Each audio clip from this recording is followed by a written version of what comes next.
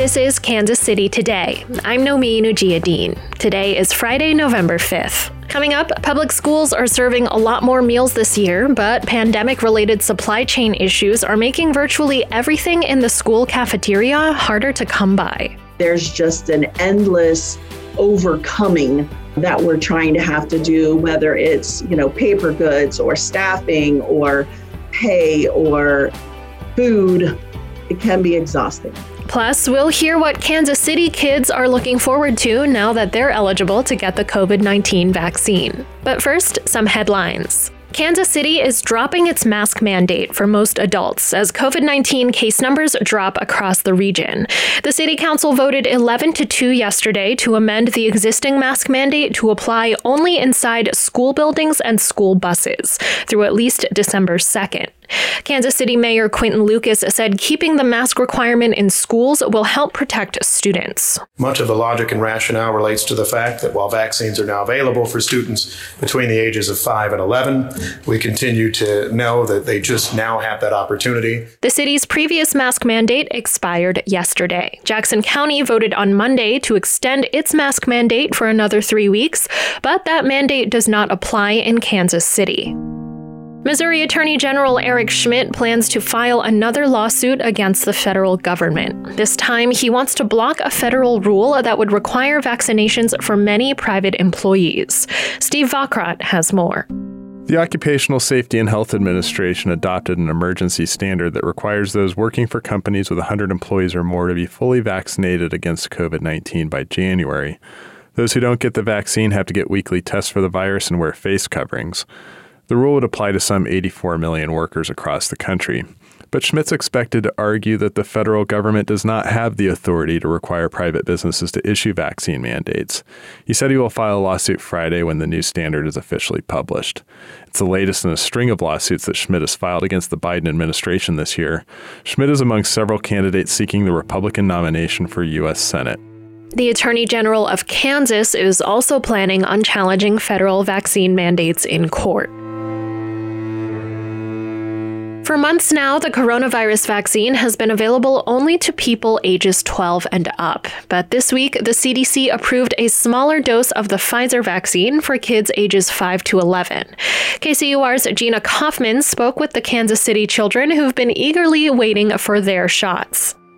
Last week, a Kansas City 9-year-old named Addie talked to me after school let out. Over our Zoom call, she described what it had felt like to wait longer than her parents for her COVID-19 vaccine. I was like, why can't I get vaccinated? Because grown-ups, they're grown-ups. What's their difference to little kids? I wish I was 12 years old right now. KCUR is only using the first names of these kids because they're minors. It might be surprising to hear that a 9-year-old is desperate for a shot, but Addie was missing a crucial piece of information at the time. Is it a shot?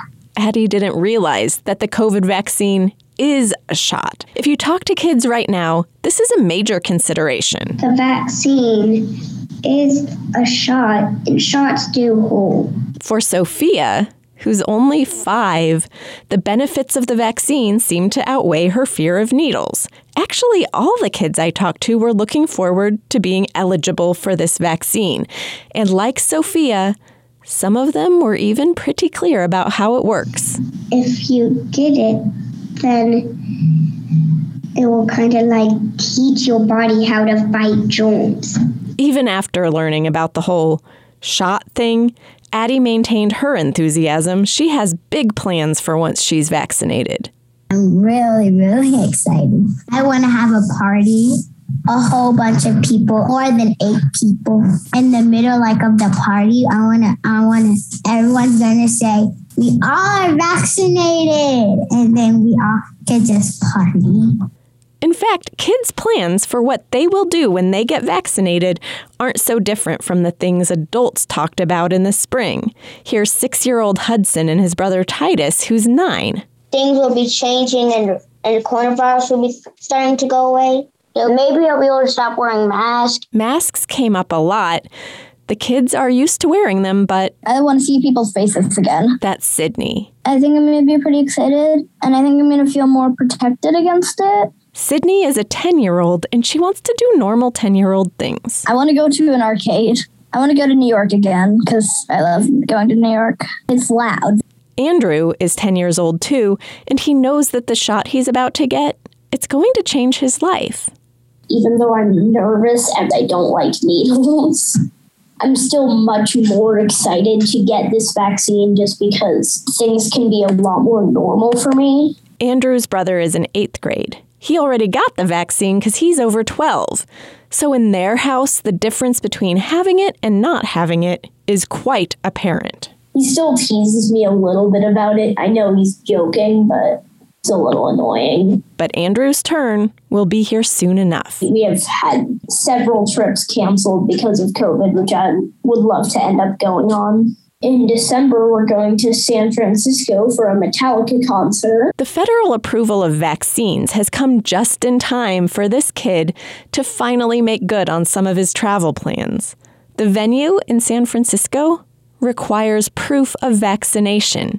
And now that local pharmacies are scheduling appointments, that's something Andrew might actually be able to provide. For KCUR 89.3, I'm Gina Kaufman. You can hear more of this story on KCUR's podcast, Real Humans by Gina Kaufman. We'll be back after this message from our sponsors.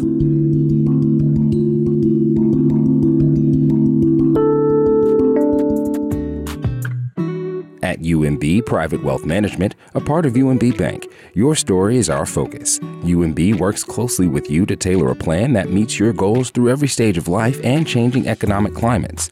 UMB's customized financial planning services and resources help you accumulate, preserve, and protect wealth, giving you peace of mind about your future. UMB, everything we do starts with you, from our high-touch service to our robust suite of wealth management products.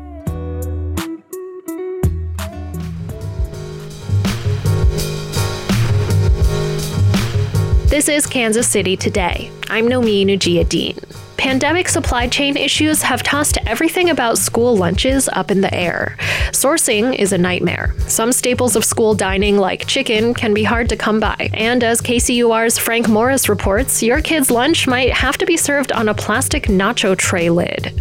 American public school students are likely eating a lot more meals at school this year. The food is free to all of them, regardless of income, as a way to make sure they have a healthy diet through the pandemic. But pandemic labor issues are making that sustenance hard to find, triggering the worst supply chain headaches schools have faced in decades. Food processing plants don't have enough workers to keep production humming. Trucking companies lack enough drivers to haul food from factories, and suppliers can't fully staff their warehouses. School districts are high-volume, low-margin customers, and many of them are now scrambling to feed their students. At Compass Elementary here in Kansas City, nutritionist Grennan Sims looks on proudly as workers scoop up Mandarin chicken. That's a win. Every day that we provide the items that are planned on the menu, that's a huge win. Because every meal now is the culmination of a kind of treasure hunt. Her old, reliable food distribution company started canceling deliveries by the truckload right about when school started this semester, then cut ties with the district altogether. Other big companies delivering locally did the same to other districts, leaving people like Sims with thousands of children to feed and no clear way to buy food. If you think about when the world kind of shut down in March of 2020 and the months that came after that and the empty shelves that were experienced then.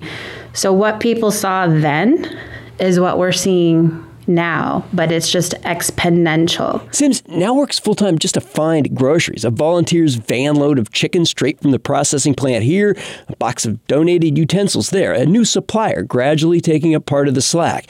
And this is happening nationwide. We are hearing from schools all over the country that just aren't receiving the foods and supplies that they ordered. Diane Pratt-Hevner with the School Nutrition Association says that some districts scrambling to feed kids are shopping at Costco or Sam's Club.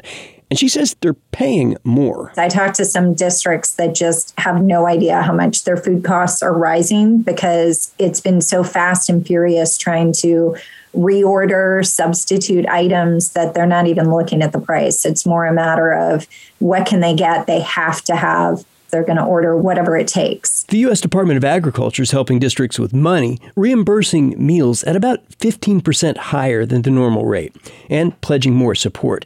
USDA's Food and Nutrition Service Administrator, Cindy Long, says the agency is also easing regulations. We absolutely want schools to serve the most nutritious meals possible. We believe that's what they want to do as well. But we also believe that no school should be penalized if truck doesn't show up and they don't have the fruit cup to put out that day. Some districts may have fruit, but not the cup to put it in, or the 5-compartment tray to serve it on.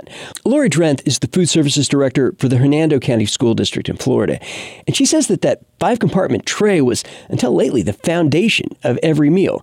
Normally, her district goes through about 5 million of them annually, but not this year. I spend my days combing the internet for what can I serve menu items to students on. So she's getting by serving kids on nacho bowl lids and pizza slice boxes, among other things. And Drenth says that all this effort, finding and buying supplies, doesn't amount to anything if there aren't workers at the school to prepare and serve the food. And the labor shortage is hitting school cafeterias hard. There's just an endless overcoming that we're trying to have to do, whether it's, paper goods or staffing or pay or food. It can be exhausting. And there's no relief in sight. Drenth and others expect the nonstop chaos of cobbling meals together on the fly to continue, at least through the end of the school year. For KCUR 89.3, I'm Frank Morris. This is Kansas City Today. I'm Nomin Ujiyediin. This podcast was produced by Byron Love and edited by Lisa Rodriguez and Gabe Rosenberg. You can read Gina's story about kids and vaccines and Frank's story on school lunches at kcur.org, where you can also hear a live stream of Kansas City's NPR station.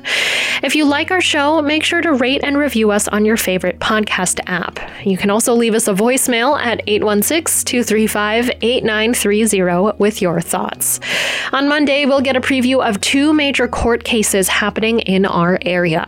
Thanks for listening, and I'll see you next week.